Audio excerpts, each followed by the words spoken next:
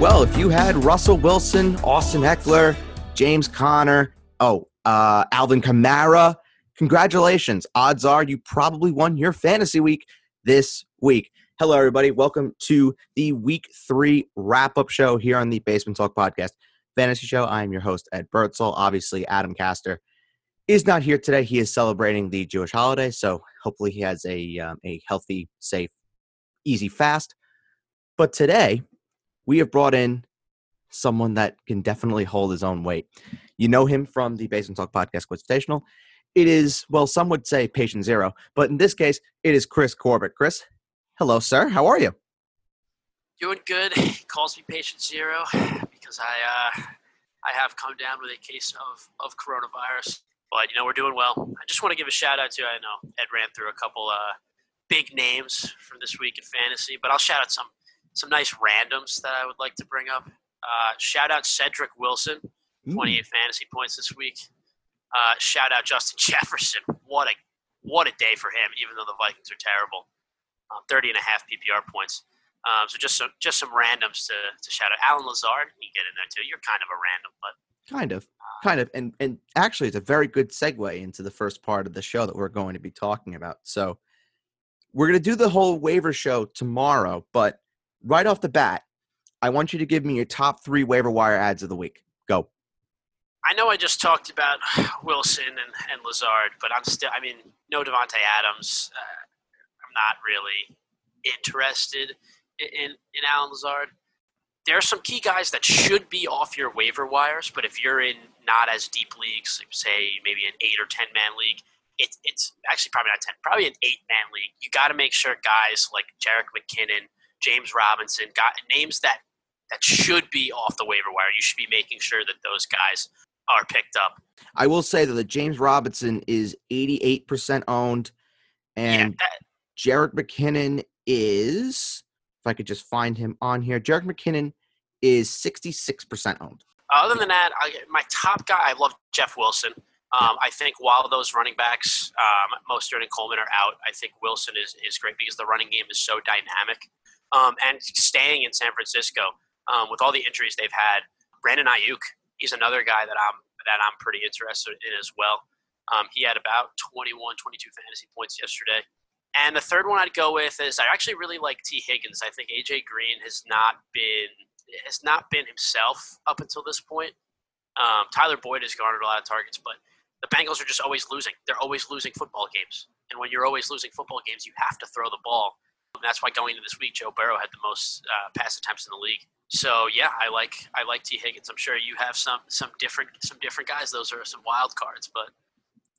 Well, I'll be getting to those tomorrow, but I definitely wanted to get yours for today, as we are going to swiftly move on from waivers and guys that, there's promise with, to guys that many people are very, very concerned with. So we are going to go right into the drop-o-meter.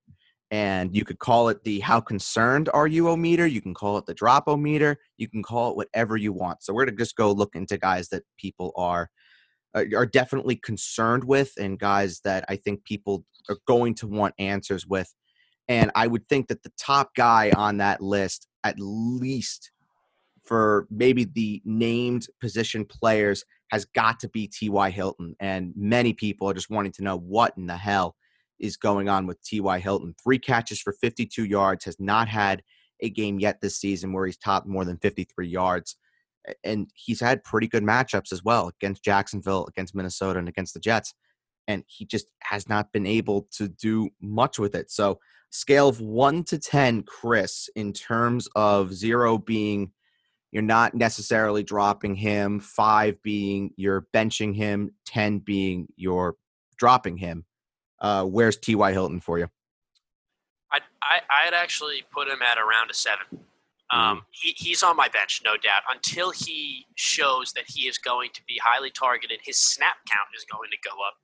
And first off, he's going to be able to catch the ball. He's having an issue with drops as well. He's got to be on your bench. There's just no way you can play him. He's probably had the easiest schedule for a wide receiver up until this point. I wouldn't go as far as to say I would definitely drop him. If you're in an 8 to 10-man league, maybe just 8, I think you could drop him. 10-man and above, I would hold on to him for now because he is playing with a new quarterback. The rapport might just not be there yet, and he could be a guy that ends up having a good end to the season. He's still T.Y. Hilton. He's still a good player. You don't want to get rid of him just yet, but he can't be in your lineup. There's just simply no way until we see it from him. But I'd say another 1 to 2 weeks of him giving you subpar performances with low snap counts, I'd think about dropping him. Yeah, he's at about a 5 for me. I think that he's definitely, you're definitely putting him on your bench until you see it.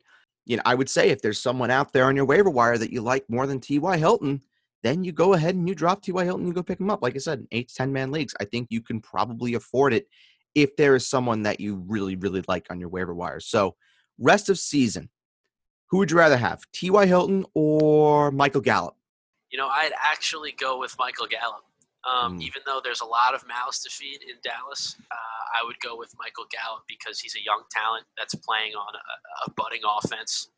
And I think the touchdown upside is still just there. As we saw this week, he was good. He was good this week.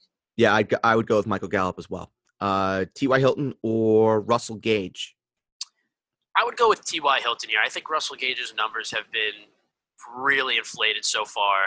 He also was injured yesterday, so that would contribute to it. Injury aside, maybe we have a discussion there. But T.Y. Hilton or another guy you could very easily put in this drop-o-meter, how worried are you, or meter discussion, Jarvis Landry. Personally, I would go. That's really close. Wow. For me, I would rather have T.Y. Hilton. Okay, I think I would rather have T.Y. Hilton. I think just the upside is higher with him because we know when Jarvis Landry is at his best, you know what you're getting, and at T.Y. Hilton at his best, you're getting something better than that. So I'd go with T.Y. Hilton too, especially with the injuries in Indianapolis. All right, so the next guy we'll talk about here, Joe Mixon. Oh, I mean, he's getting the volume, so that's something that obviously is helping him, but the receptions are down. The yards are down. He's only averaging about 3.2 yards per carry. I mean, I don't really know. I mean, I'm a Joe Mixon owner. I'm a Joe Mixon truther. And even then, I'm really, really nervous about Joe Mixon. And it's getting to a point where I believe I talked about it on the Week 3 preview on Friday where I said it's getting really, really hard to continue to put Joe Mixon in my top 15 running backs for the week, let alone continue to endorse people starting him. And I'll tell you right now, a team where I am absolutely hemorrhaging, where I have Barkley out, Courtland Sutton out, now Chris Godwin out. My only real marquee guy, so to speak, is Joe Mixon. I'm hoping and praying that he goes off Week 4 against Jacksonville so I can just get the hell out. Yep, you're looking to ship him out for anything you possibly can of value. Yeah. It's disappointing. I mean, if you just look at the guys he was drafted near now for 2 years in a row, I mean, you have in a lot of leagues he was drafted before guys like Aaron Jones, guys like Austin Eckler. He went before DeAndre Hopkins in leagues.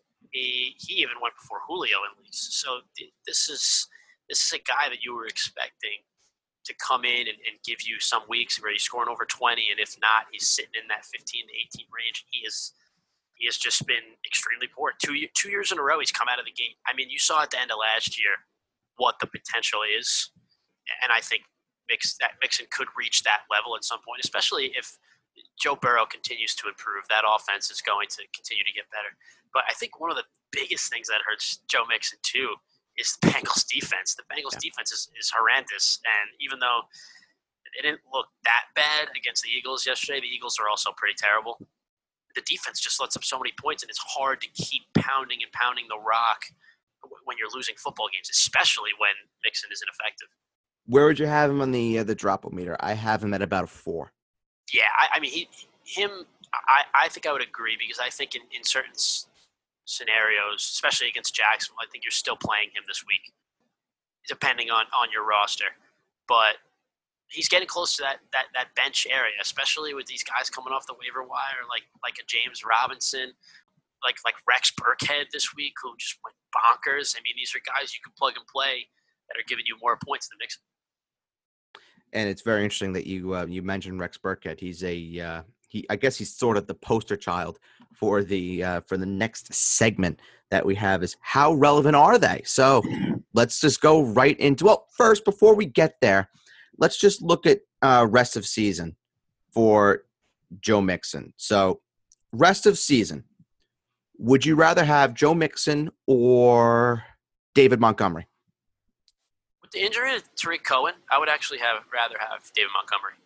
I'm not there yet. I think I'd rather have Joe Mixon, but I think they're both kind of in the same boat. But I will say the opportunity is he may not have a better opportunity to become the guy in Chicago than he does right now with no Tariq Cohen, of course, out with that torn ACL. Joe Mixon or James Robinson? Yeah, I know it's might be some recency bias, but what we've seen from James Robinson, if he's going to catch the football, I mean, he's going to be good. I would go with James Robinson. I'm also pretty down on Joe Mixon, and I always have been. So I don't have too much faith there. I would rather have James Robinson over Joe Mixon. I think that's damning to say about just how bad Joe Mixon has been and how bad the offensive line is for Cincinnati. Joe Mixon or either one of the Tampa Bay running backs? Joe Mixon. The Tampa Bay running backs and that situation there, to be honest, I want absolutely no part of it. Yeah, that's plain and simple. I'll give you your opportunity now. Joe Mixon or Le'Veon Bell? You do this to me as a Jets fan? Yeah. I'm taking Joe Mixon. I don't want any player ever on the Jets anymore. Ever. Oh, that's very fair. I can't say I really blame you. All right, so let's get into how relevant are they. And, of course, the first guy that we're going to go and talk about here is, of course, Mr. Rex Burkhead. And many people picked him up as just an exploratory ad and just left him on their bench thinking, nope, okay, that's that. And I can say that I did play against Rex Burkhead this week. And to say I was livid would be a complete understatement. 6 carries, 49 yards, 2 touchdowns, 7 receptions, 49 yards, and a touchdown, 34.8 fantasy points in full point PPR. He was an ultimate opportunist, I guess. Sony Michel had over 100 yards rushing for the game, but really when it came down to, really getting the cleanup work and, getting into the end zone, Bill Belichick and that Patriots offense, Josh McDaniels, they turned to Rex Burkhead. And I guess, how relevant are they, Chris? How likely on a scale of 0 to 10 are you to add Rex Burkhead this week, who's owned in very few leagues? He's owned in 21% of leagues, so he's available in 79%. I mean, the guy, he scored 3 touchdowns this week. I mean, he's 19 carries all year. You're not going and shelling out for this guy, even though he had a fantastic week. I mean, 7 receptions this week too. Yeah, that's a lot of catches. He had an unbelievable matchup, and he got lucky. He got into the end zone 3 times. Is he worth having on your bench? Yeah, probably, because if, God forbid, you have guys on a bye week or something like that, or someone gets injured, and you really need a plug-and-play 1 week, sure, Rex Burkhead, he showed you the potential he could give you. But, I mean, once James White is back and fired up, I don't see how Rex Burkhead maintains this sort of receiving volume. So I'd say with I guess 10 being must add, 0 being don't even touch him, I'd give him a 3 or 4. I gave him a 2. Okay, yeah. I gave him a 2. He does not even crack my top 3 waiver ads for the week. Here's a bit of an interesting one, because I think I got a lot of questions about this, given the Cowboy homer that I am, of where this guy fits into the overall plan of what Dallas is doing on offense. And the real answer is I have no idea. And that's Cedric Wilson. He had nil for nil against the Rams, nil for nil against the Falcons, but then has 5 for $107 and 2 touchdowns on 7 targets against the Seahawks. So I don't know what the game plan is with Cedric Wilson. He was a 5th-round pick out of Boise State.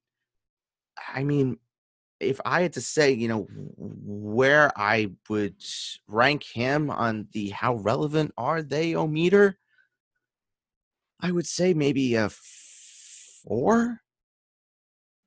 Yeah, I mean, I'd probably go a little lower than that. Honestly, I'd say a 2 or 3, just Yeah. because. I mean, there's so many options. There's so many weapons there. He's the 4th receiver there.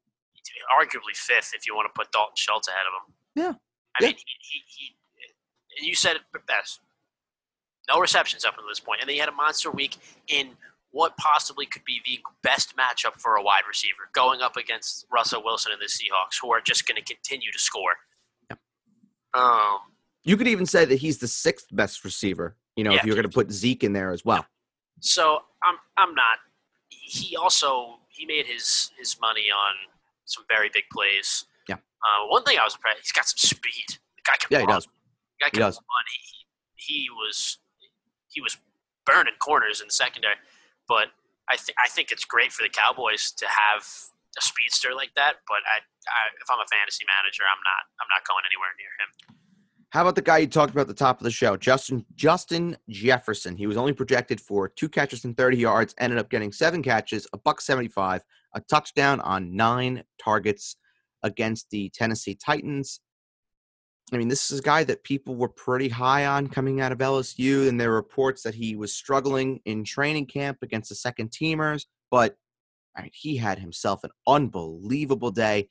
He is available in around 67% of fantasy leagues. I would say for Justin Jefferson, I would say in terms of how relevant is he, I would say he's about a 7 in I can agree. Full PPR. In non-PPR, I would say he's probably about a 5. Yep.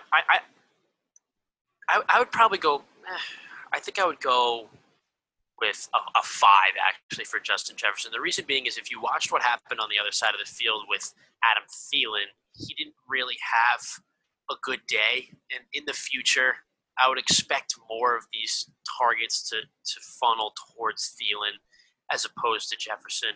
He scored on a big play touchdown. That's not going to be necessarily reliable for him to score on these big plays. One thing I will say is that the situation is, even though the Vikings love running the ball with Dalvin Cook, they have one of the worst defenses in the league, and they're going to be losing in games. They're going to have to throw. So I think if you're a manager and you need receivers, you're putting in a claim for Jefferson, definitely. But I wouldn't, if you're in Fab, I wouldn't go and shell out, 15% of your budget for him. I agree. We'll talk about one more receiver before we get into the games, and you also mentioned him at the top of the program, Mr. Allen Lazard.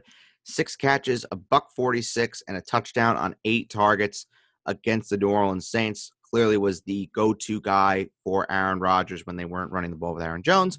I would say for Allen Lazard, I would say he's probably my top guy for the week on waivers. I would say that he's probably around a 9 in full PPR. I would say a 7 in non. Okay. I think he has a role. I really do. Outside of even when Davante Adams is healthy, I think that he's a guy that can get you still 5-6 catches a week, and it takes some pressure off of Davante Adams to consistently be the guy. Yeah, I think the one thing I just worry about is we see this all the time with the Packers. You have Davante Adams and Aaron Jones who are just absolute studs, and they're just raking in fantasy points. And then one week it's MVS, one week it's Lazard. You got Robert Tonyan, who's had big weeks in the past. You have Chase Sternberger, who's getting targets. I mean, it's just Aaron Rodgers being Aaron Rodgers and just being able to make anybody look like a wide receiver 1. I think once Davante comes back, you'll see that inconsistency come up. But I do like Lazard. I would probably put him at around a 7 in full PPR. But I wouldn't go as high as to say a 9.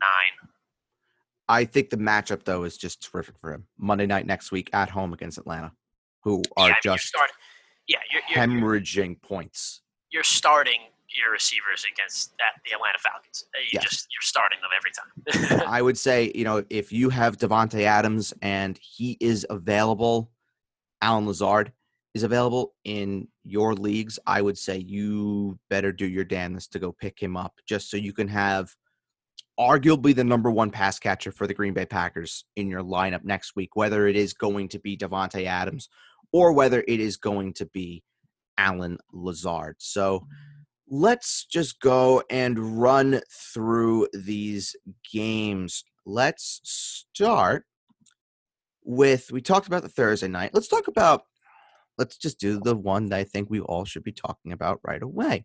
And that is the Chicago Bears and the Atlanta Falcons.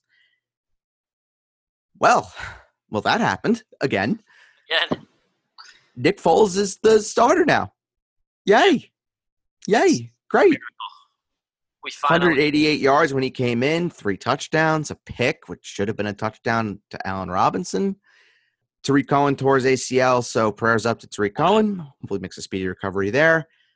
But the real story here has got to be, what the fantasy outlook looks like for the top Chicago Bears, namely David Montgomery, Allen Robinson, maybe in deeper leagues, Anthony Miller, with Nick Foles now the starter instead of Mitchell Trubisky.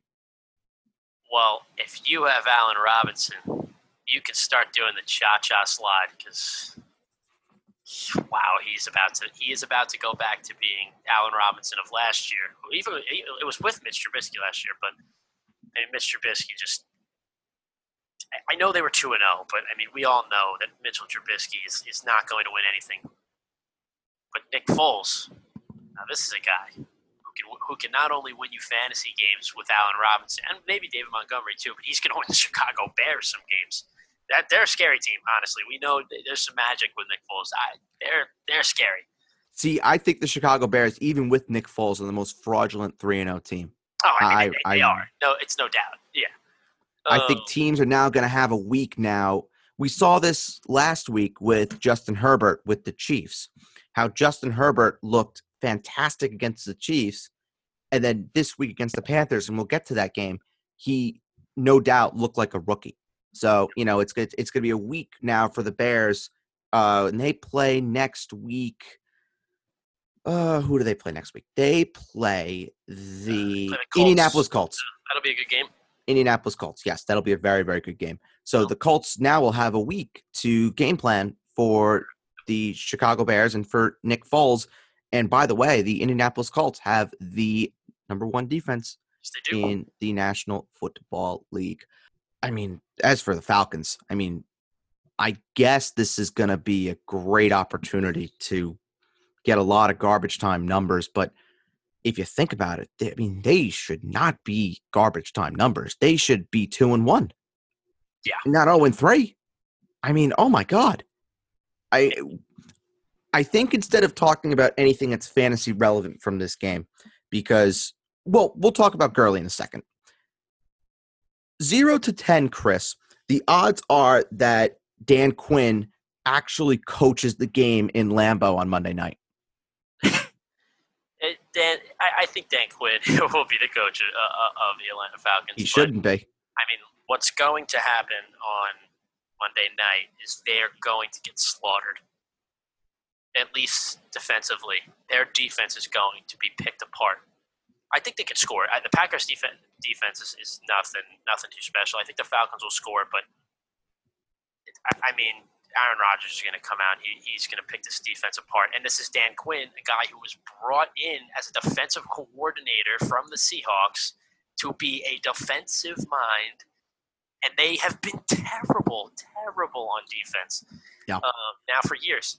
Going back to their Super Bowl year, their defense played well when you had Deion Jones and Keanu Neal running around, and Desmond Trufant. But now, it's in shambles. So he's on his way out the door, as well as I can think of 1 or 2 other coaches that are on their way out. I can't think of who one might be. He's one of them. Yeah, we'll get there. We're bringing back the worryometer for this next one. Todd Gurley. How worried are you about Gurley? Oh, I'm worried. I'm worried. I think everybody is. Every time Red Zone flashes on the screen, it's not Todd Gurley on the field. It's Brian Hill. Yeah. He scored. He scored. That helps. But you take away the touchdown, he only had 2 receptions. And that's what makes Gurley valuable.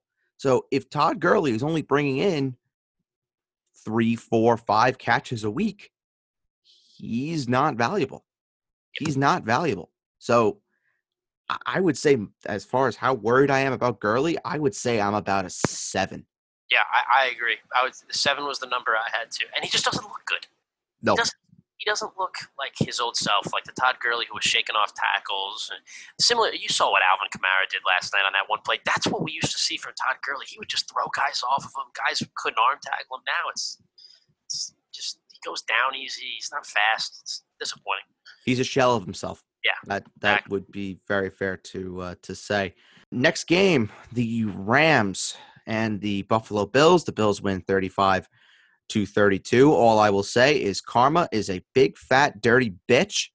The LA Rams get dogged by a defensive pass interference, Yep. which really should not have been, which was music to my ears. I was smiling nice and big, given Josh Allen. Oof. I tell you what, Josh Allen, I think this is like the one thing I want to talk about with this game. On a scale of 1 to 10, we're doing a lot of ratings today, which is nice. Is Josh Allen a must start every single week from here on out? Oh yeah.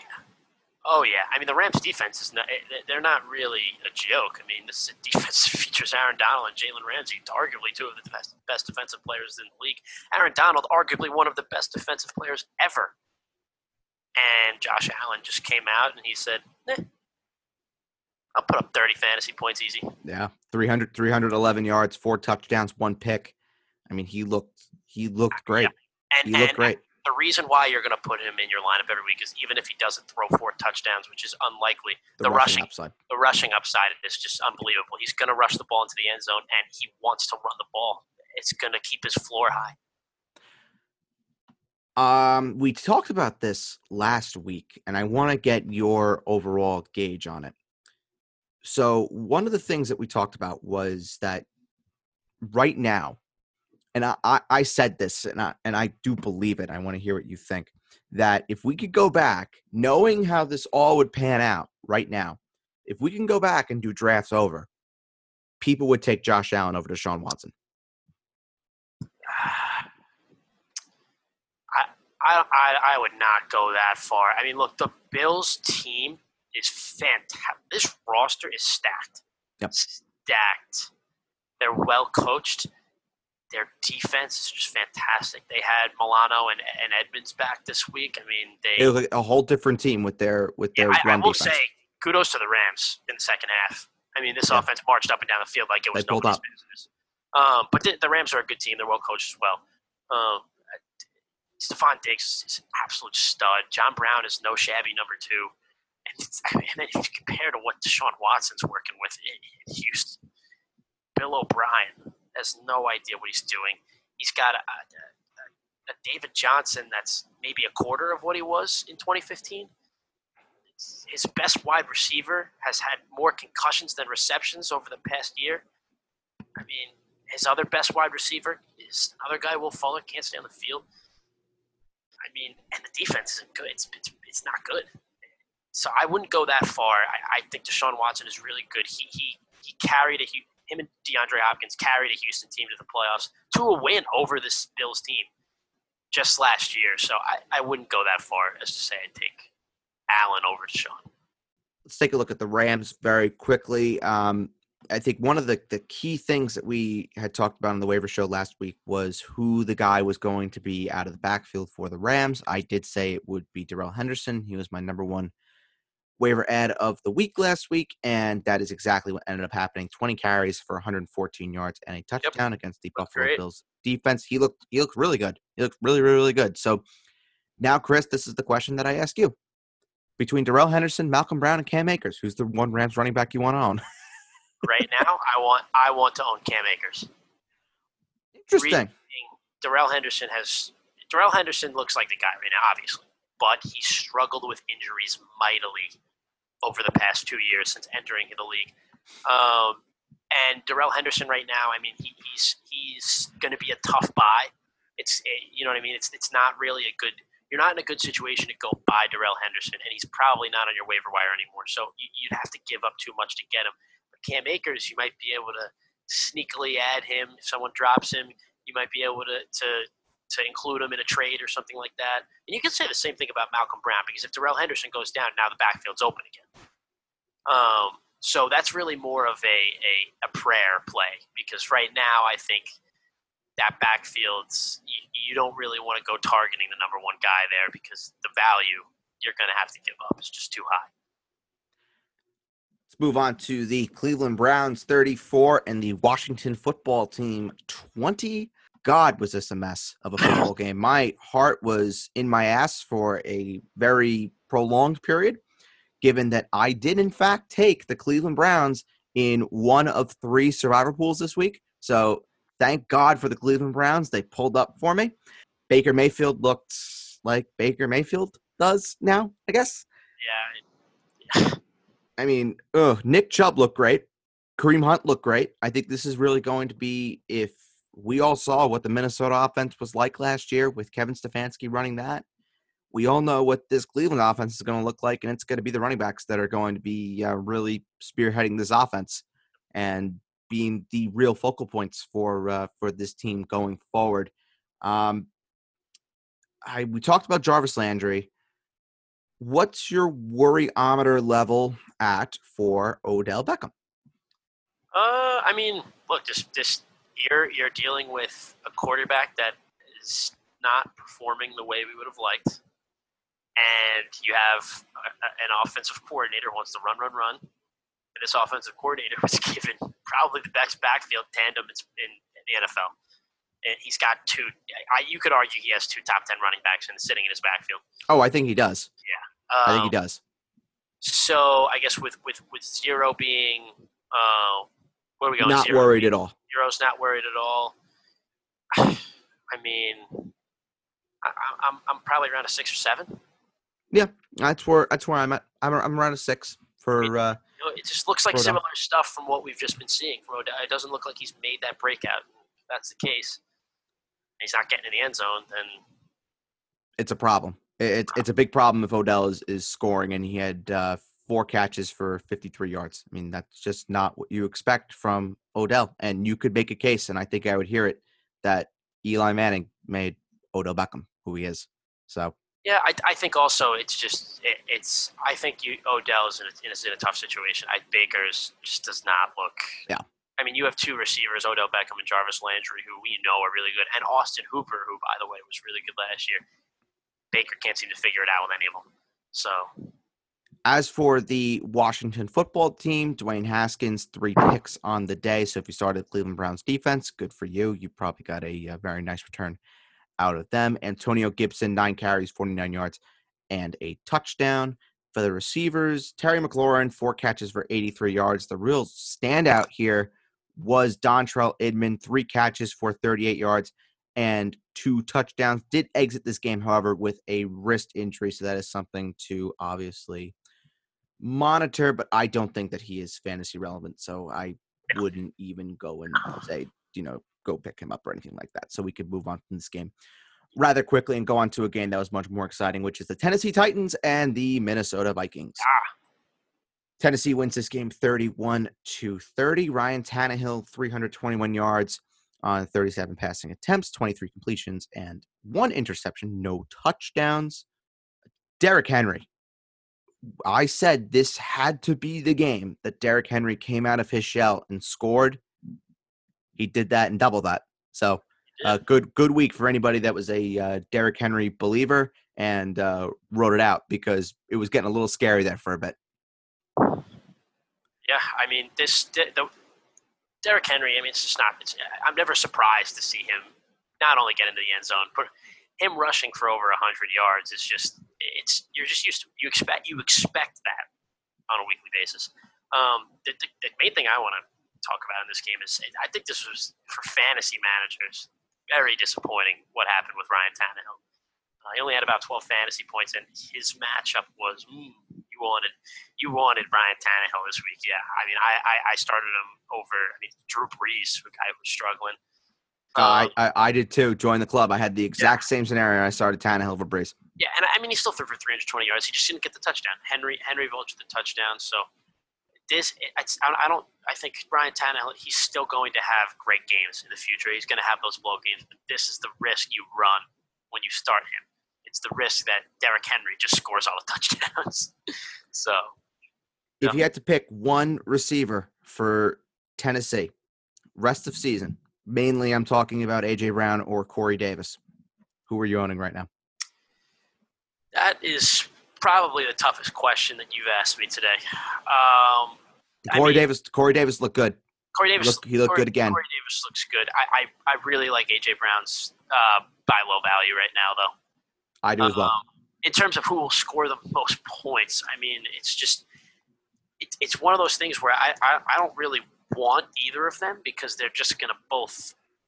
I think you actually said this to me at the beginning of the year.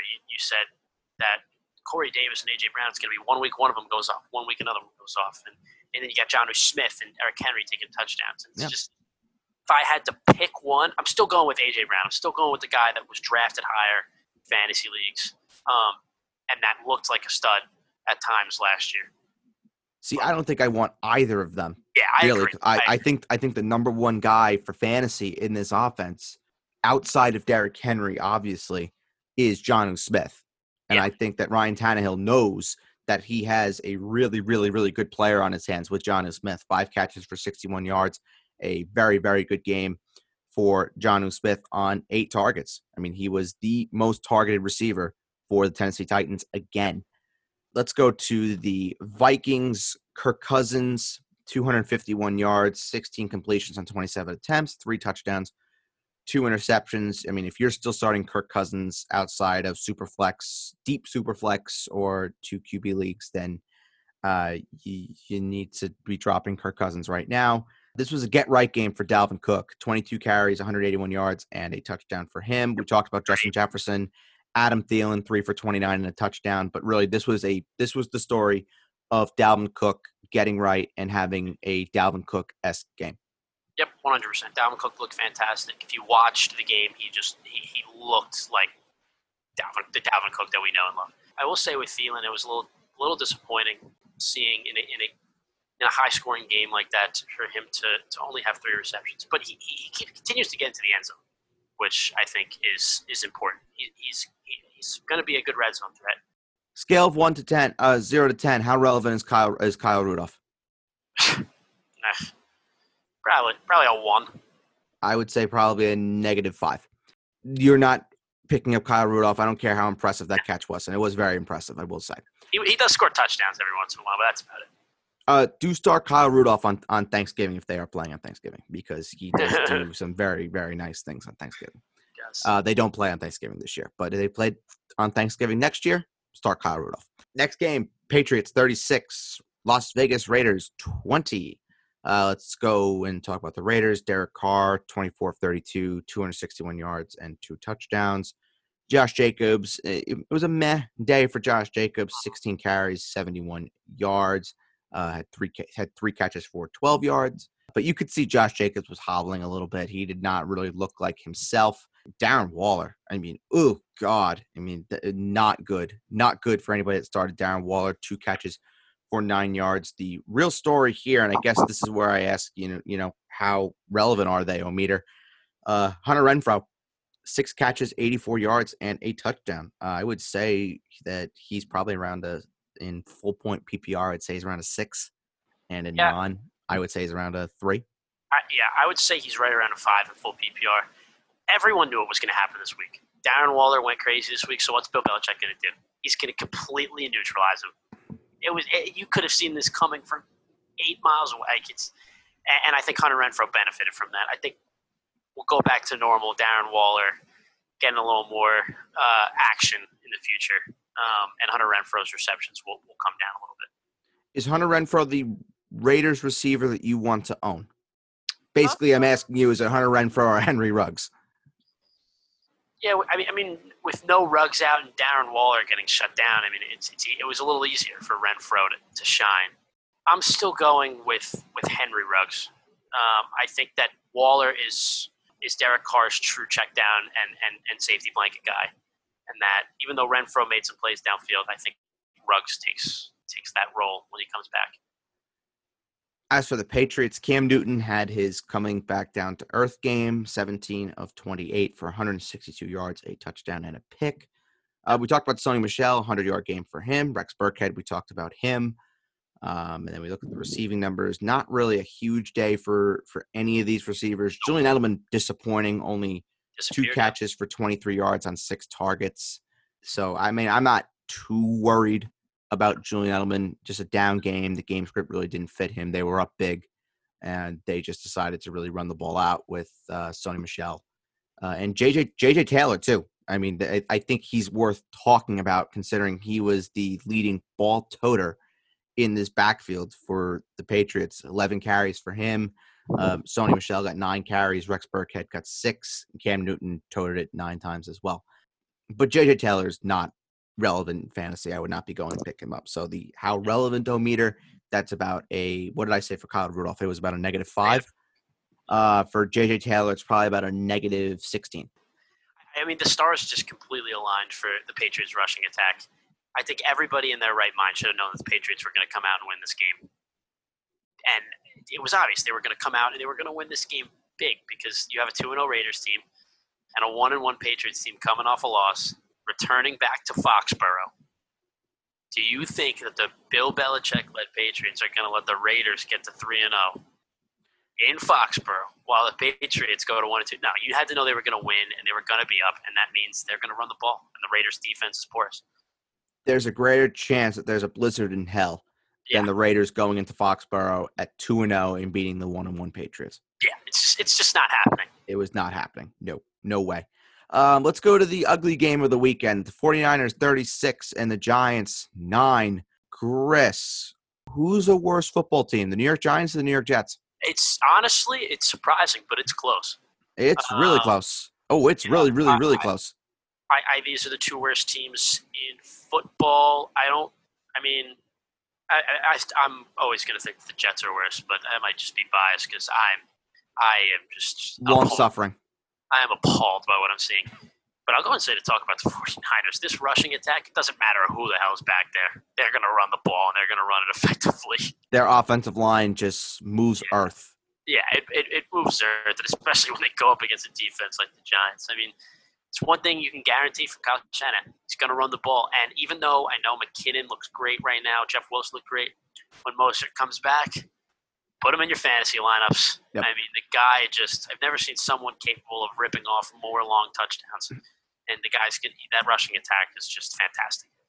Would you be nervous, though, if you're a Raheem Mostert owner, seeing what Jeff Wilson was able to do, what Jerick McKinnon's been doing? Are you a little nervous that those kind of performances eat into Mostert's workload a little bit? I'm not saying that McKinnon or Wilson take over as the guys in that backfield, but it just become more of a committee, whereas maybe before it was a 70-30-ish split. Maybe when, Mostert comes back, it becomes a 60-20-20 split between Mostert, McKinnon, and Jeff Wilson. I mean, I'm ruling out Tevin Coleman from this. Yeah, that's the guy who I think takes the most hit because, no doubt. He was the guy that would, he was a pass catcher in Atlanta. He came here. He was their primary running back, but he also became he also continued to catch the ball. Jerick McKinnon has looked fantastic as a pass catcher. So I'm not overly worried about Mostert just because I think the things he is capable of will keep him extremely relevant. But and Jeff Wilson, he's done this before. Every time Jeff Wilson is forced into the backfield, he performs, and then he fades away again. So I'm not overly worried. I'm just used to this, I think, at this point from Jeff Wilson. Jerick McKinnon, talked about him. He looked very, very good. Rushing touchdown for him. Brandon Ayuk, talked about him. He's definitely a worthwhile look if he is available on your waiver wire. He should be, considering he is only owned in 16% of leagues. So figure I like him. I like the talent, I think, and that's what's really selling me on him. I would say it's safe to say that Brandon Ayuk is the one 49ers receiver that you're the most interested in, correct? Yeah, well, I think it's a great time to go get Deebo Samuel if you can. I think it's a great time to go get Debo Samuel if you can. With Jimmy G hurt and Debo still hurt, I mean, it's a great time. I like him not right away, but in that back half of the season, he could be very useful for fantasy owners. So let's go and talk about the New York Giants. I know that we have to. It's actually kind of disheartening that we have to even go and open this can of worms. Is there any New York Giant that you want to own right now? No. Okay. Swiftly. I'm just being honest. I don't want any of them. Yeah, I in the league where I have Evan Ingram, which is our keeper league, I'm thinking about dropping Evan Ingram because I just want no part. Yeah, I'm done. He'd be the one guy that I think could make it out of this mess, but it's a big mess and somewhat perform. But I mean, Daniel Jones can't keep the ball on his side of the field, so as long as the other team continues to have the ball the entire game, I mean, the time of possession was just, oh my God. So yeah, no, I don't want any of them. I have a little something I have to say to New York Giants fans. Not that I feel bad, because I don't feel bad. But I hope you're enjoying Jason Garrett. I hope Jason Garrett is everything you could have possibly dreamed of. That's fun. Jason Garrett, what a guy. Okay, next game. Let's go to the tie, shall we? The Cincinnati Bengals 23 and the Philadelphia Eagles 23. We have a tie. Yay, wonderful. Joe Burrow looked pretty good again. Yeah, definitely. That hit he took, I'm surprised he knew what planet he was on. Jeez, everybody in Cincinnati was on their knees saying a prayer. Yes. Yeah, he looked really, really good. 31 of 44, 312 yards passing, 2 touchdowns.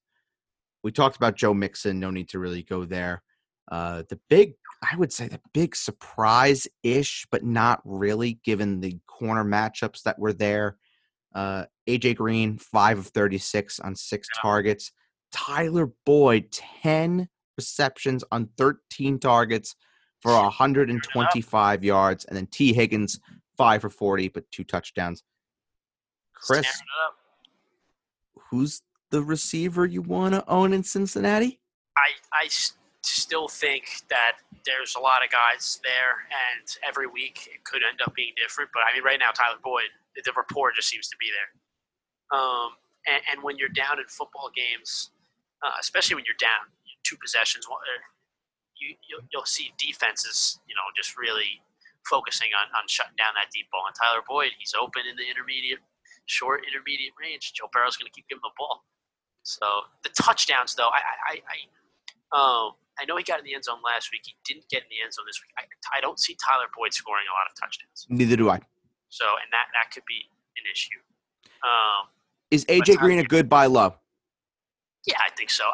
Well, given the way Joe Burrow's playing, I think definitely, especially if he's going to stay healthy. I mean, he might get his feet under him as the season goes on. I mean, 5 receptions for 36 yards, it's not good. It's not what you expect from AJ Green.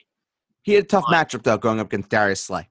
Yeah, I mean, it's still 5 catches, and against a tough defense. I mean, they only scored 23 points. 23. It's not like he did terrible in a shootout. So, yeah, I think AJ Green is a good buy low. I like T. Higgins as a stash because of AJ Green's injury history. Yes. So I like T. Higgins as a nice little stash to be that touchdown guy, especially with the zone out. And he looks like the number 3 receiver too, considering John Ross was a healthy scratch in that game yesterday. So he looks like he is the number 3 guy. So yeah, I think T. Higgins could be a very valuable stash. Worryometer, Carson Wentz, 29 of 47, 225 yards, 1 touchdown, 2 interceptions. I would say outside of the city of Philadelphia, I would say the worryometer is about a 7. I would say in the city of Philadelphia, I would say the worryometer is at about a 1.2 million. I'm outside of Philly, and my worry is pretty high. I'm about at a 9. I mean, this was a matchup that said, get right all over it. And the Philadelphia Eagles looked like shit. They Mm-hmm. looked like shit. And the main thing that I learned from this game is that if the Cowboys do not win this division, there's going to be an uproar in Dallas because you have arguably 3 bottom 10 teams in that division. I know the Cowboys are 1-2, but I mean they've drawn a pretty tough schedule to start. The Rams. It gets better for them. I was going to say it has to because I know the Eagles' schedule up until this point. They've played the Redskins, the Bengals, and they did play the Rams, but compared to the Cowboys, who've had to go up against the Seahawks and the Rams, I mean, the best thing about it, too, is that the Cowboys are going to get to play all the defeated teams in their division. So that's my big takeaway from this game is that the Cowboys should be winning this division because the Eagles look terrible. Right, and even if the Cowboys are 1-2, and we'll get to the Cowboys game in a little bit, they should at least be winning 4 of these divisional games at least. At least. Yeah, but that gets them to 5-2. Yeah, and then they should be winning. I think they should be winning more, honestly, because they should be sweeping the Giants and the Redskins this year. Well, it depends on what they do against the Giants in Week 17. If they play all of their guys or not. So you could say probably the one game that they lose in the division is probably when they go to Philly. But outside of that, they should be winning the rest of those games. Yep, I agree. But we'll get to the Cowboys in a little bit. Miles Sanders, 18 of 95 on the ground, also added in 4 receptions for 12 yards. The leading receiver on the day and the most targeted one was Greg Ward, 8 for 72 and a touchdown. How relevant is Greg Ward? 0-10, Chris? 1. I would say -23. Yeah, thank you. I don't want any part of the Eagles. I mean, sure, I guess you want Zach Ertz. That's good, but he hasn't really been very good so far. And Deshaun Jackson also exited this game with I believe it was a groin injury, hamstring. It was soft tissue. Yeah, Deshaun. Yeah, it's not surprising. He's an older guy and he's had injury problems. So yeah, Deshaun Jackson exited this game with a hamstring injury. So I think all hopes of Deshaun Jackson being fantasy relevant once more are probably out the window. And knowing Deshaun Jackson's luck with injuries, we probably won't see him the rest of the season. Yeah. Next up, the Houston Texans and the Pittsburgh Steelers. I would personally like to thank the Pittsburgh Steelers because they arguably won me a fantasy matchup just by themselves. Ben Roethlisberger looked terrific, 23 of 36, 327 yards and 2 touchdowns. James Conner continues to look really, really, really good. 18 carries, 109 yards and a touchdown. Interesting enough that Anthony McFarland and Benny Snell got 13 combined carries. Even Jalen Samuels got a carry in this game, but really the head guy in Pittsburgh right now does seem to be James Conner, Chris. Yeah, I agree. James Conner, he looked good again. I think he went over 100 yards, right? Yeah, he did. So I think one thing I want to talk about this game, you want to talk about getting a bad draw of a schedule. The Texans, my God, they probably got the 3 best teams in the AFC right off the bat. I wonder what Bill O'Brien did to somebody in the league office. Yeah, so I think the better thing, the Texans fought. I mean, they came out of the gate and they looked pretty good. But yeah, I think in terms of fantasy, the Texans, I don't really like anyone on their team. I mean, Deshaun Watson always is you can't go wrong really starting him, especially if the matchups are going to improve. But on the other side of the ball, yeah, James Conner definitely impressive, as you've said many times. He's playing for his cash, and that means he's gonna play hard. Juju's looked great so far. He's looked really good. He's looked great so far. He's happy Big Ben's back. Sad that we lost Deontay Johnson, but he did tweet that he was okay. So yeah, so that should be a good sign for anybody that does own Deontay Johnson. That it looks like he's looked great. Yeah, he's looked really, really good, and they have a pretty good matchup next week too against the Tennessee Titans. Yeah. As for the Texans, let's go to them. Obviously, it does get better next week. They have a matchup with the Minnesota Vikings. So that will be a much more friendly matchup for the Texans against a Vikings defense that has just hemorrhaged points. So next week definitely does signal a get-right game for everybody on the Texans, including Deshaun Watson, who he looked okay. 19 of 27, 264 yards, 2 touchdowns, and a pick. David Johnson continued to be the guy again. 13 carries, 23 yards, and a touchdown. Touchdown really, really, really, really, really saved David Johnson's day. I also sprinkled in 2 receptions for 23 yards. I think before we talk about the receivers and move on, I think David Johnson is very close to being in that same boat as Todd Gurley. I think David Johnson, though, is just really, really, really lucky that he's scored and has been a bit more consistent and has looked better running the ball than Todd Gurley does. But I think what's the worryometer level on David Johnson? I would say I'm about like a 5.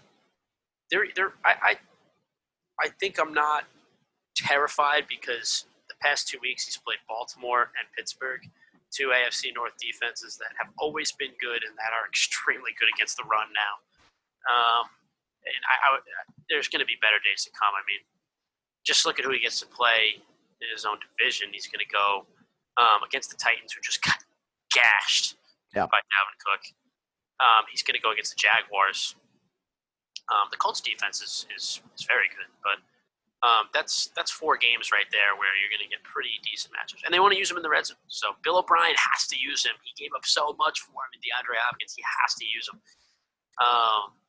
And his snap count is high. So I'm not terrified of him. Whereas Todd Gurley, I'm pretty terrified. But I would say mine's out of 3 for David Johnson. I think the schedule definitely gets better. He has 2 great matchups next 2 weeks with Minnesota and Jacksonville. Yep, there you go. The receiver to own in Houston with Randall Cobb, 494 for 95 and a touchdown. Will Fuller, 454 and a touchdown. Who's the receiver you want on there?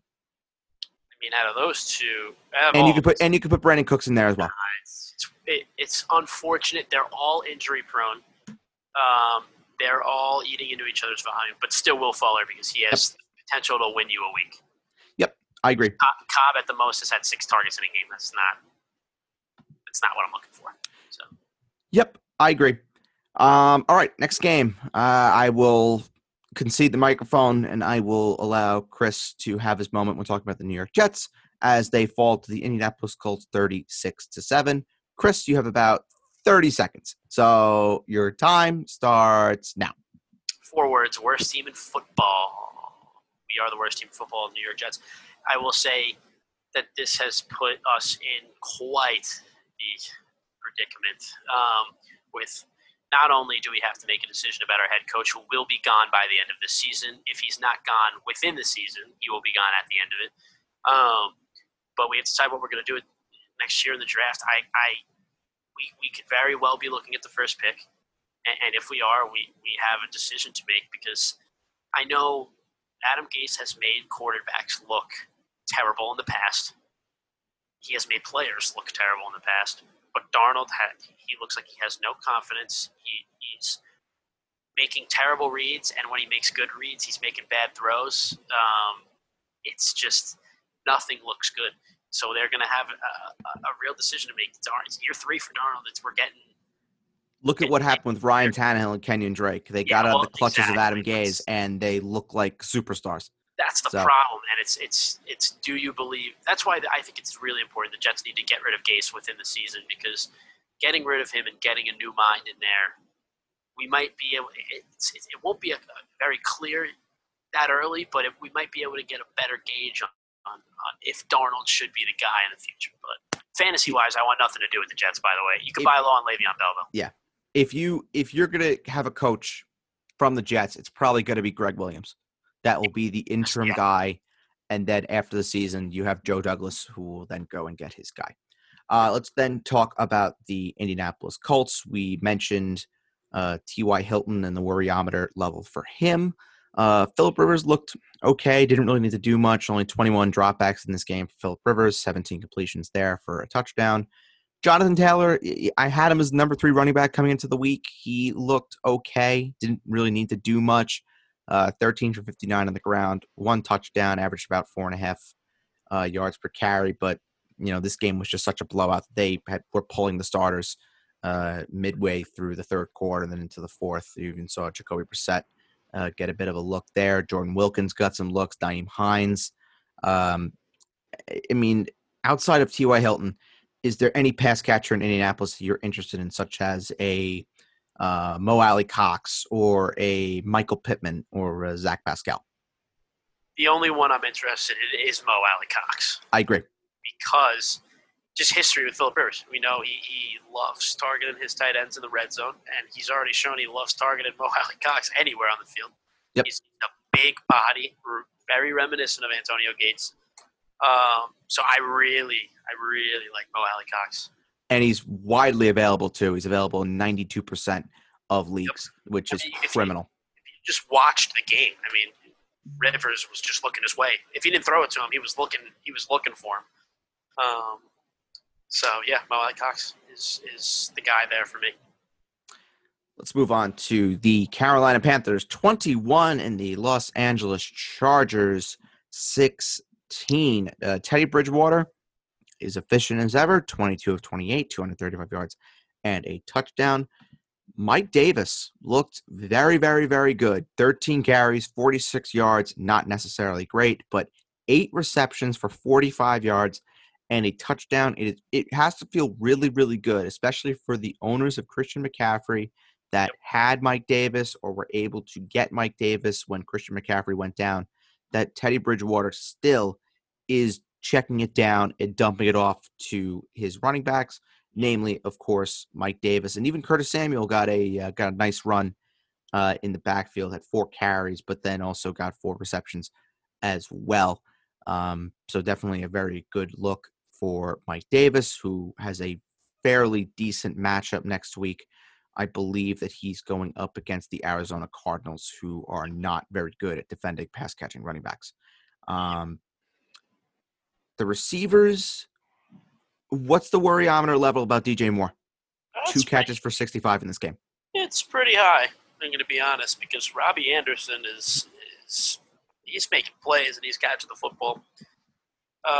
And Teddy Bridgewater, it just doesn't seem like he's developed a rapport with Moore.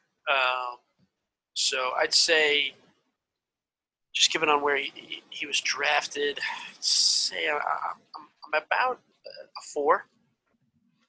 I'm about a 4, which I think is still high for DJ Moore. Because I think it's still very high. Yeah. We were expecting to be fantastic. This is a guy who was on pace for 1,300 yards last year. But I do think there are better days to come. I think when you have good receivers like this struggle out the get-go, coaches will make it a point to make sure that these guys, by the end of the season, are performing. We've seen this with guys like Keenan Allen's the big example that jumps in my mind. He'll come out the gate and it'll just be so slow, and you'll be like, oh, my God, what is he doing? This is a guy drafted so high. And then at the end of the season, he looks like the best player in the world. So, yeah, I'm a little worried, but I think better days to come.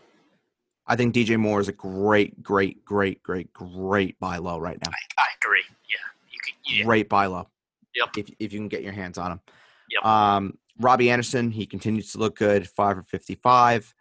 But then other than that, who's the one receiver you want to own right now? Robbie Anderson or DJ Moore? Oof, I never thought that I would have to make that decision. But, right now, in terms of the next 2 to 3 weeks, I want Robbie Anderson. Season long, I want DJ Moore. I agree. Let's go to the Chargers. Justin Herbert, it was a pretty volume-filled game for Justin Herbert. 35 completions on 49 dropbacks, 330 yards, 1 touchdown, 1 pick. It was a nasty pick, too. It was just it was not a good throw. That he just did not see the corner, just sitting right on the route, and bam. Austin Eckler, 12 carries, 59 yards, and a touchdown. We'll get to Josh Kelly in a minute. Austin Eckler then also had 11 receptions for 84 yards. And then Keenan Allen, too, 13 receptions for 132 yards and a touchdown. Hunter Henry looked good, 5 for 50. He does what Hunter Henry does. I think Hunter Henry's floor is just so safe. especially with Justin Herbert as the guy. But the one guy I want to talk about is Josh Kelly. He was the start of the week for me, fumbled and just never really seemed to get his feet back underneath him after that.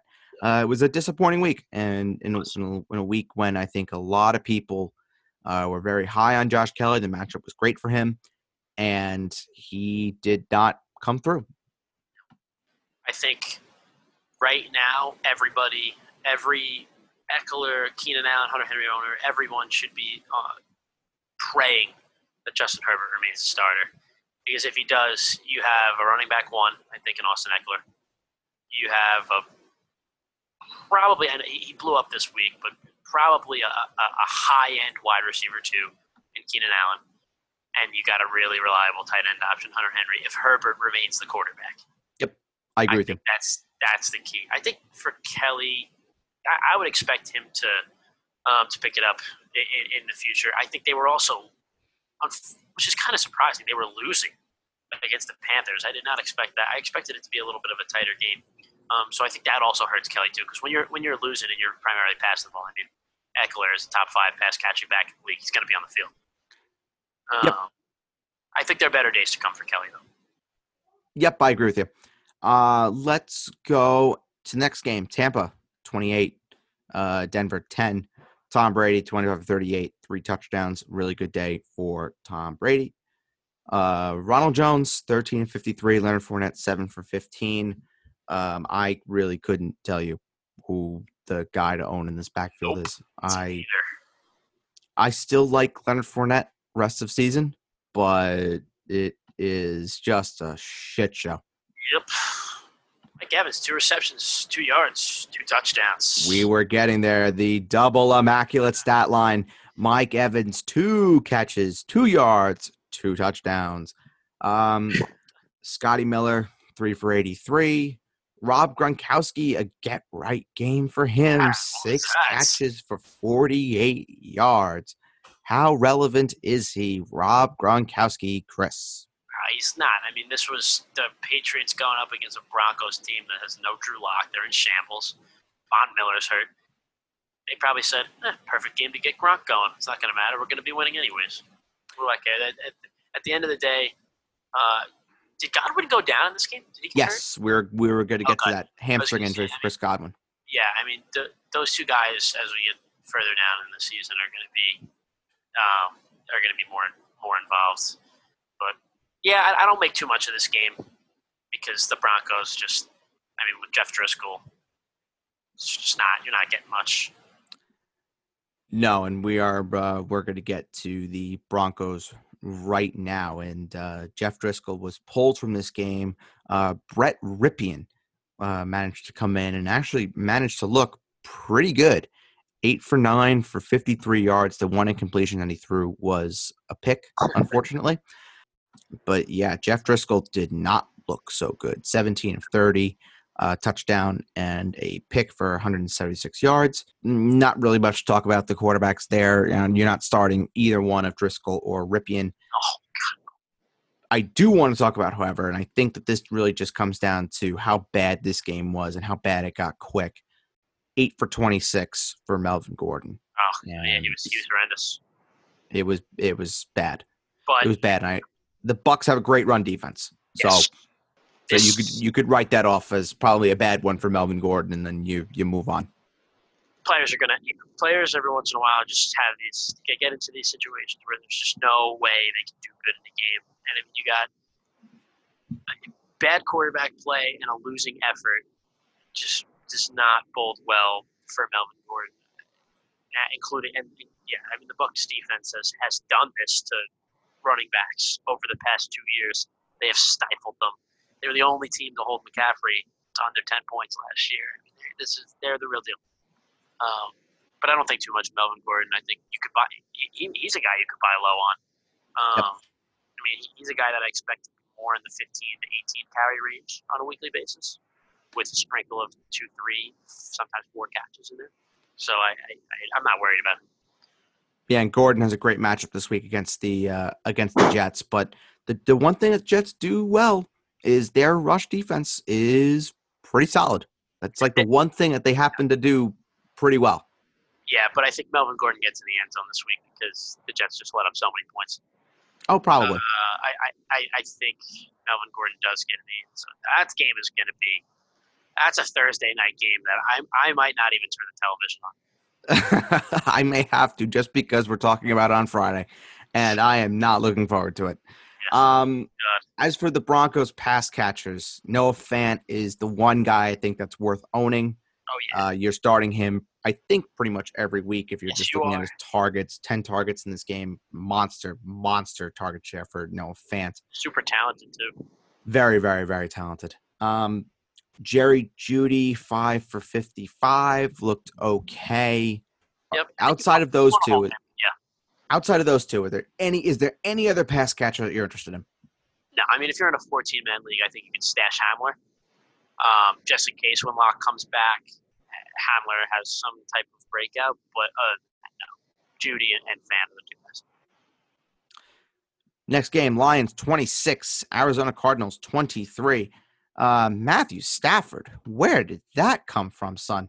A very, very good game for Matthew Stafford, 22 of 31, 270 yards and 2 touchdowns. Revenge game for Adrian Peterson, and he, in fact, pulled up 22 carries for 75 yards. The return of Kenny Golladay, 6 catches for 57 yards and a touchdown. TJ Hockenson, 4 for 53. Marvin Jones, 3 of 51. Then Jesse James, 3 of 28 for a touchdown. As for the Cardinals, not a great game by any stretch for Kyler Murray throwing the ball.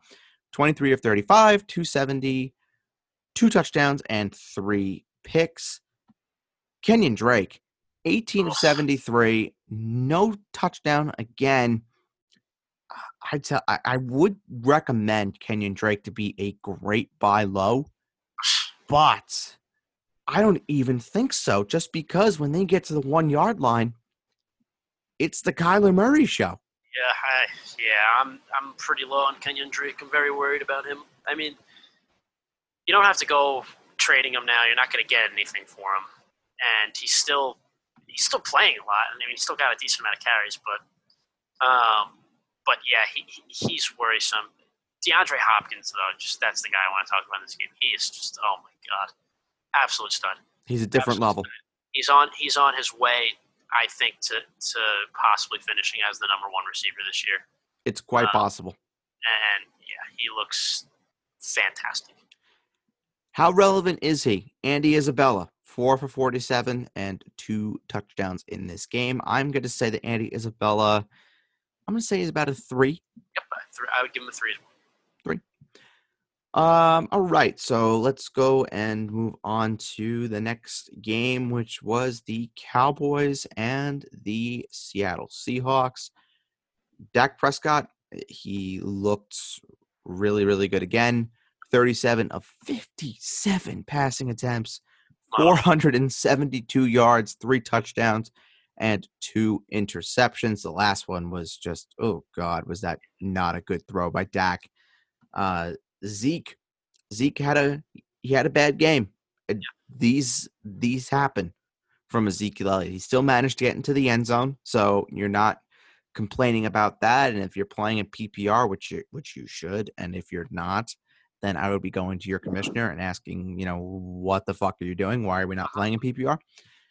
6 catches for Zeke, so not a bad day by any stretch. Just not the massive day that I think a lot of people have come to expect from Ezekiel Elliott. But the receivers, I think it doesn't matter which one you started. They all had pretty good days. Michael Gallup, 6 for 138 and a touchdown.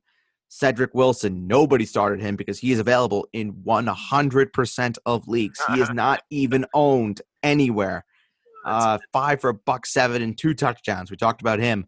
Amari Cooper, 9 for 86. CeeDee Lamb, 5 for 65. Dalton Schultz, 4 for 48. I think the game script was really dependent on the Cowboys throwing a ton, which was very good for the pass catchers. And again, I think that Amari Cooper is still the number 1 guy in this offense. He's looked absolutely outstanding the first 3 weeks, and it gets so much better for him next week against the Cleveland Browns back in Dallas where the only concern I think people have with Amari Cooper is that he hasn't scored yet. But I think that will come. I think that changes next week. I think in terms of the Cowboys on a football level now rather than a fantasy level, if teams are going to come out and force Dak Prescott to throw, and they're going to key in on making sure Zeke doesn't go wild, and if their defense is going to let up a ton of points, Dak's gotta make sure he doesn't turn the ball over. And I think that was he made some errant throws too that didn't end up being interceptions. But I think that's because the numbers 453 touchdowns. Those are fantastic numbers. Those are numbers that should be winning you games. But just need to see those turnovers come down. I think though next week fire up all your Cowboys against the Browns. I'm assuming that's a 1:00 game. 1:00 game, yes, sir. 1:00 game, yeah. 1:00 game. I would expect everybody, including Zeke. I expect Zeke to have a get-right game. Fire up the Cowboys next week. You basically need Dak with the way that defense is playing to have pretty much a perfect sort of game, and that's what Russell Wilson had: 27 of 40, 315 yards, 5 touchdowns. He's the front runner for league MVP. Yeah. And it doesn't matter really to me what Mahomes has done so far or Lamar Jackson. Russell Wilson is the front runner for league MVP, and it's not close. Yeah, I agree. He just looks absolutely fantastic. What does he have? 1 interception on the year? I don't think he. Yes, he has 1 pick. He has 1 pick. 1 pick that he threw to Greg Olsen, and it tipped off Greg Olsen's hand. I remember that. It was the pick 6 to McCourty last week. Yeah. So, other than that, he basically doesn't have an interception in my mind. Then, and he's got 14 touchdowns. 14 touchdowns.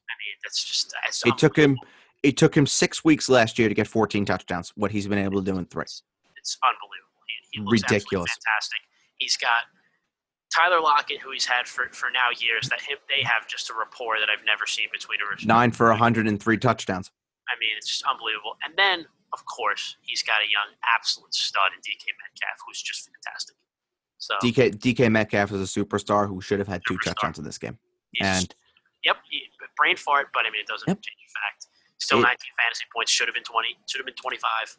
Yeah, it happens. He's a young receiver, and I'll tell you what, with the way that DK Metcalf plays, he won't forget that, and he will use that for the rest of his career. Given he's a 22-year-old receiver right now, he will use that, and he will make sure that never happens again. So I think it's a good thing that happened to him, so that way he can continue to be like, okay, I know that I play at 100, but now I got to play at 150. Even though when I think I have a walk-in touchdown, make sure I get that shit in and don't even think about it, not even take that chance.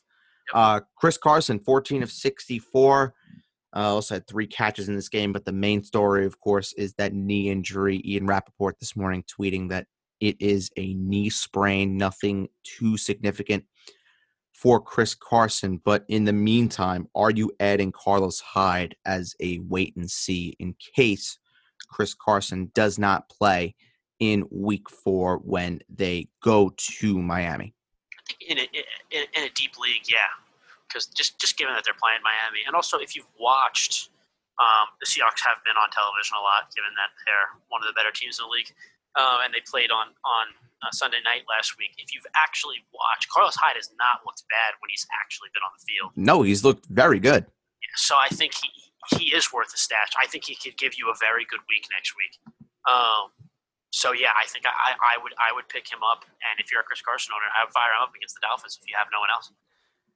Sunday night game before we head into the Monday night and preview that, and then we will get on out of here. So the Green Bay Packers, 37, the New Orleans Saints, 30. Aaron Rodgers, 21 of 32, 283 passing yards, and 3 touchdowns. Chris, is Aaron Rodgers a must-start every single week?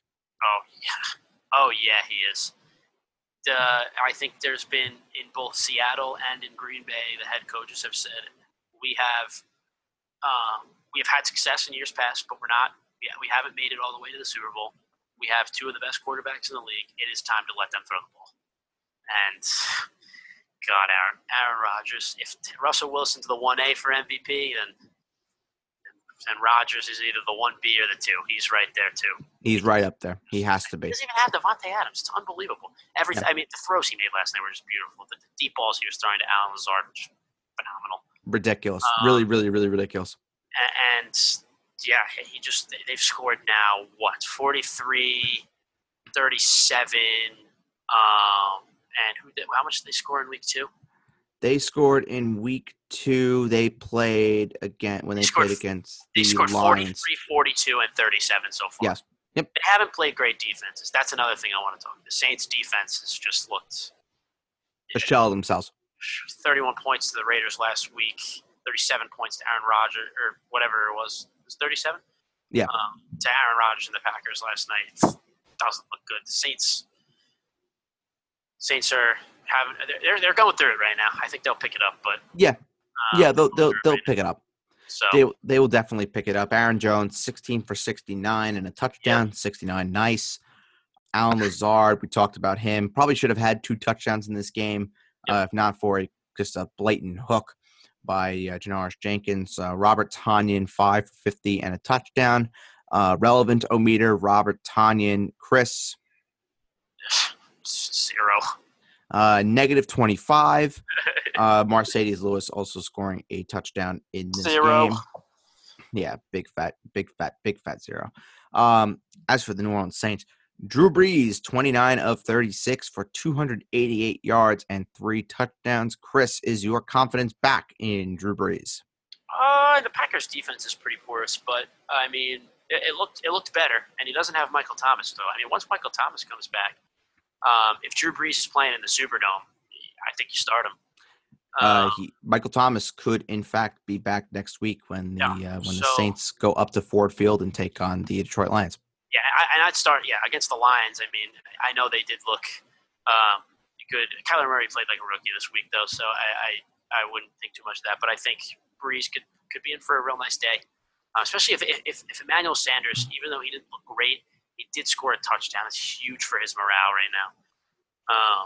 So I think, especially, I mean, Alvin Kamara, he deserves a Purple Heart for what he did last night, and he was just fantastic. So 6 for 58 on the ground, 13 receptions, 139 yards, and 2 touchdowns. 13.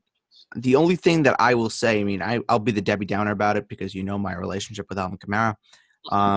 I would be a little bit concerned that Latavius Murray outsnapped him when it came to the rushes, but for the receptions, I mean, there's nothing to really complain about. And Latavius Murray outrushing Alvin Kamara 12-6.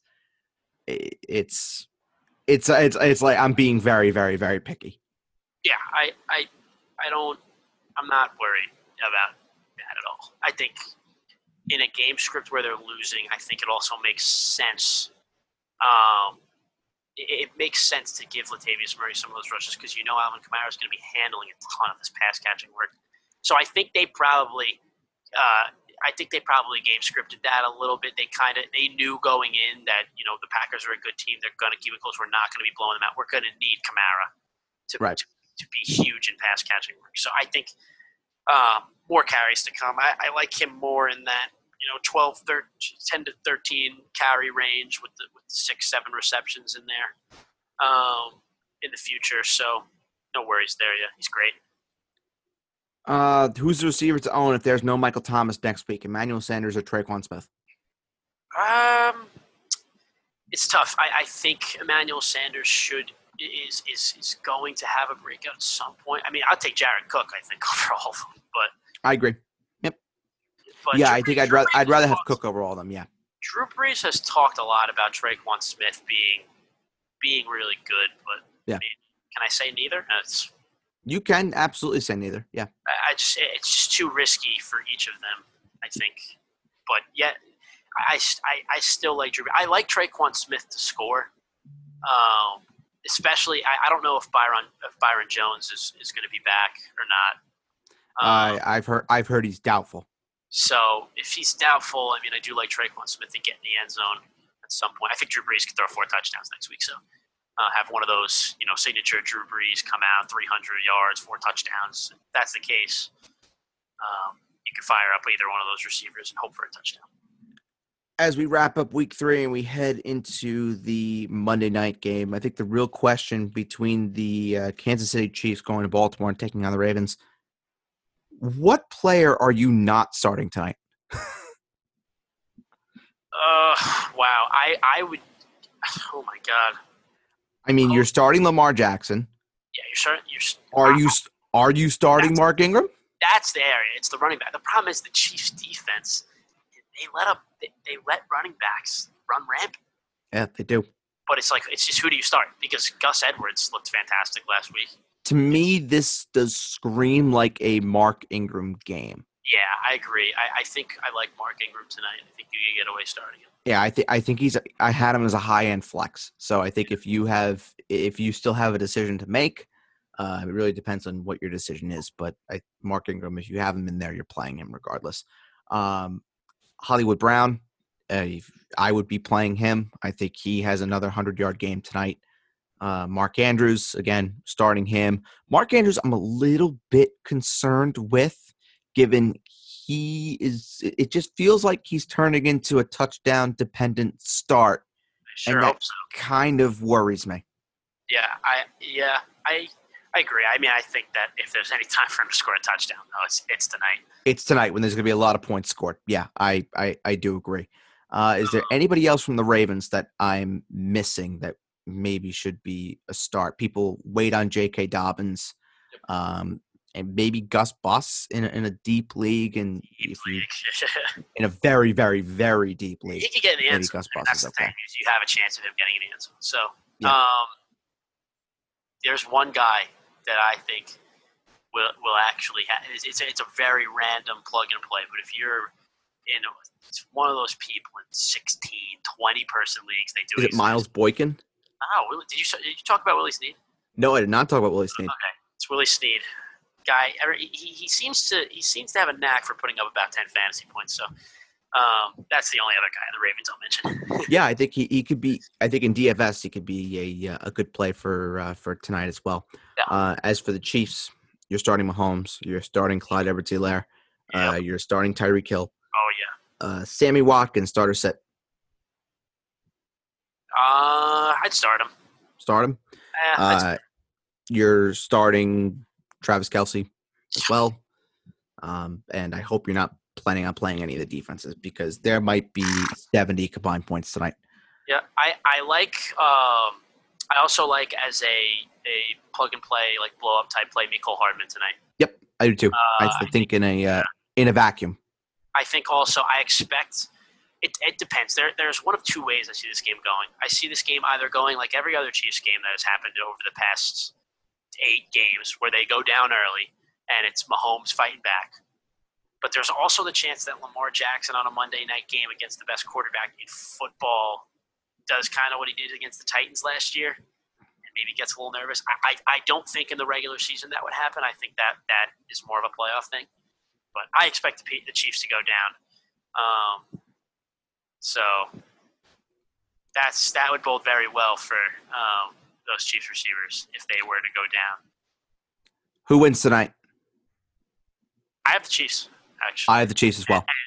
And especially if you're doing a pick 'em or something with the spread, you got 3.5. You're getting 3.5 points to the Chiefs. You're taking those points every day of the week. You're not giving away 3.5 points against a Patrick Mahomes team. Like, there's just no way. No, you're taking Patrick Mahomes with the spread. No, the value is plus 3.5. I would agree. The value is fantastic. Yep, that I think is the play for anybody that is in a pick'em, or if anybody's placing a nice wager in the state of Pennsylvania or New Jersey or outside the continental United States, where gambling is, of course, permitted. Chris, thank you very much for coming on the podcast. Everybody, please enjoy Monday Night Football. Thank you very much for listening to the Basement Talk Podcast Fantasy Show. Please check out the Vanilla Basement Talk Podcast and the Basement Talk Podcast Quizitational. Adam will be back tomorrow. We'll be looking at Week 4 waivers. Until then, bye-bye.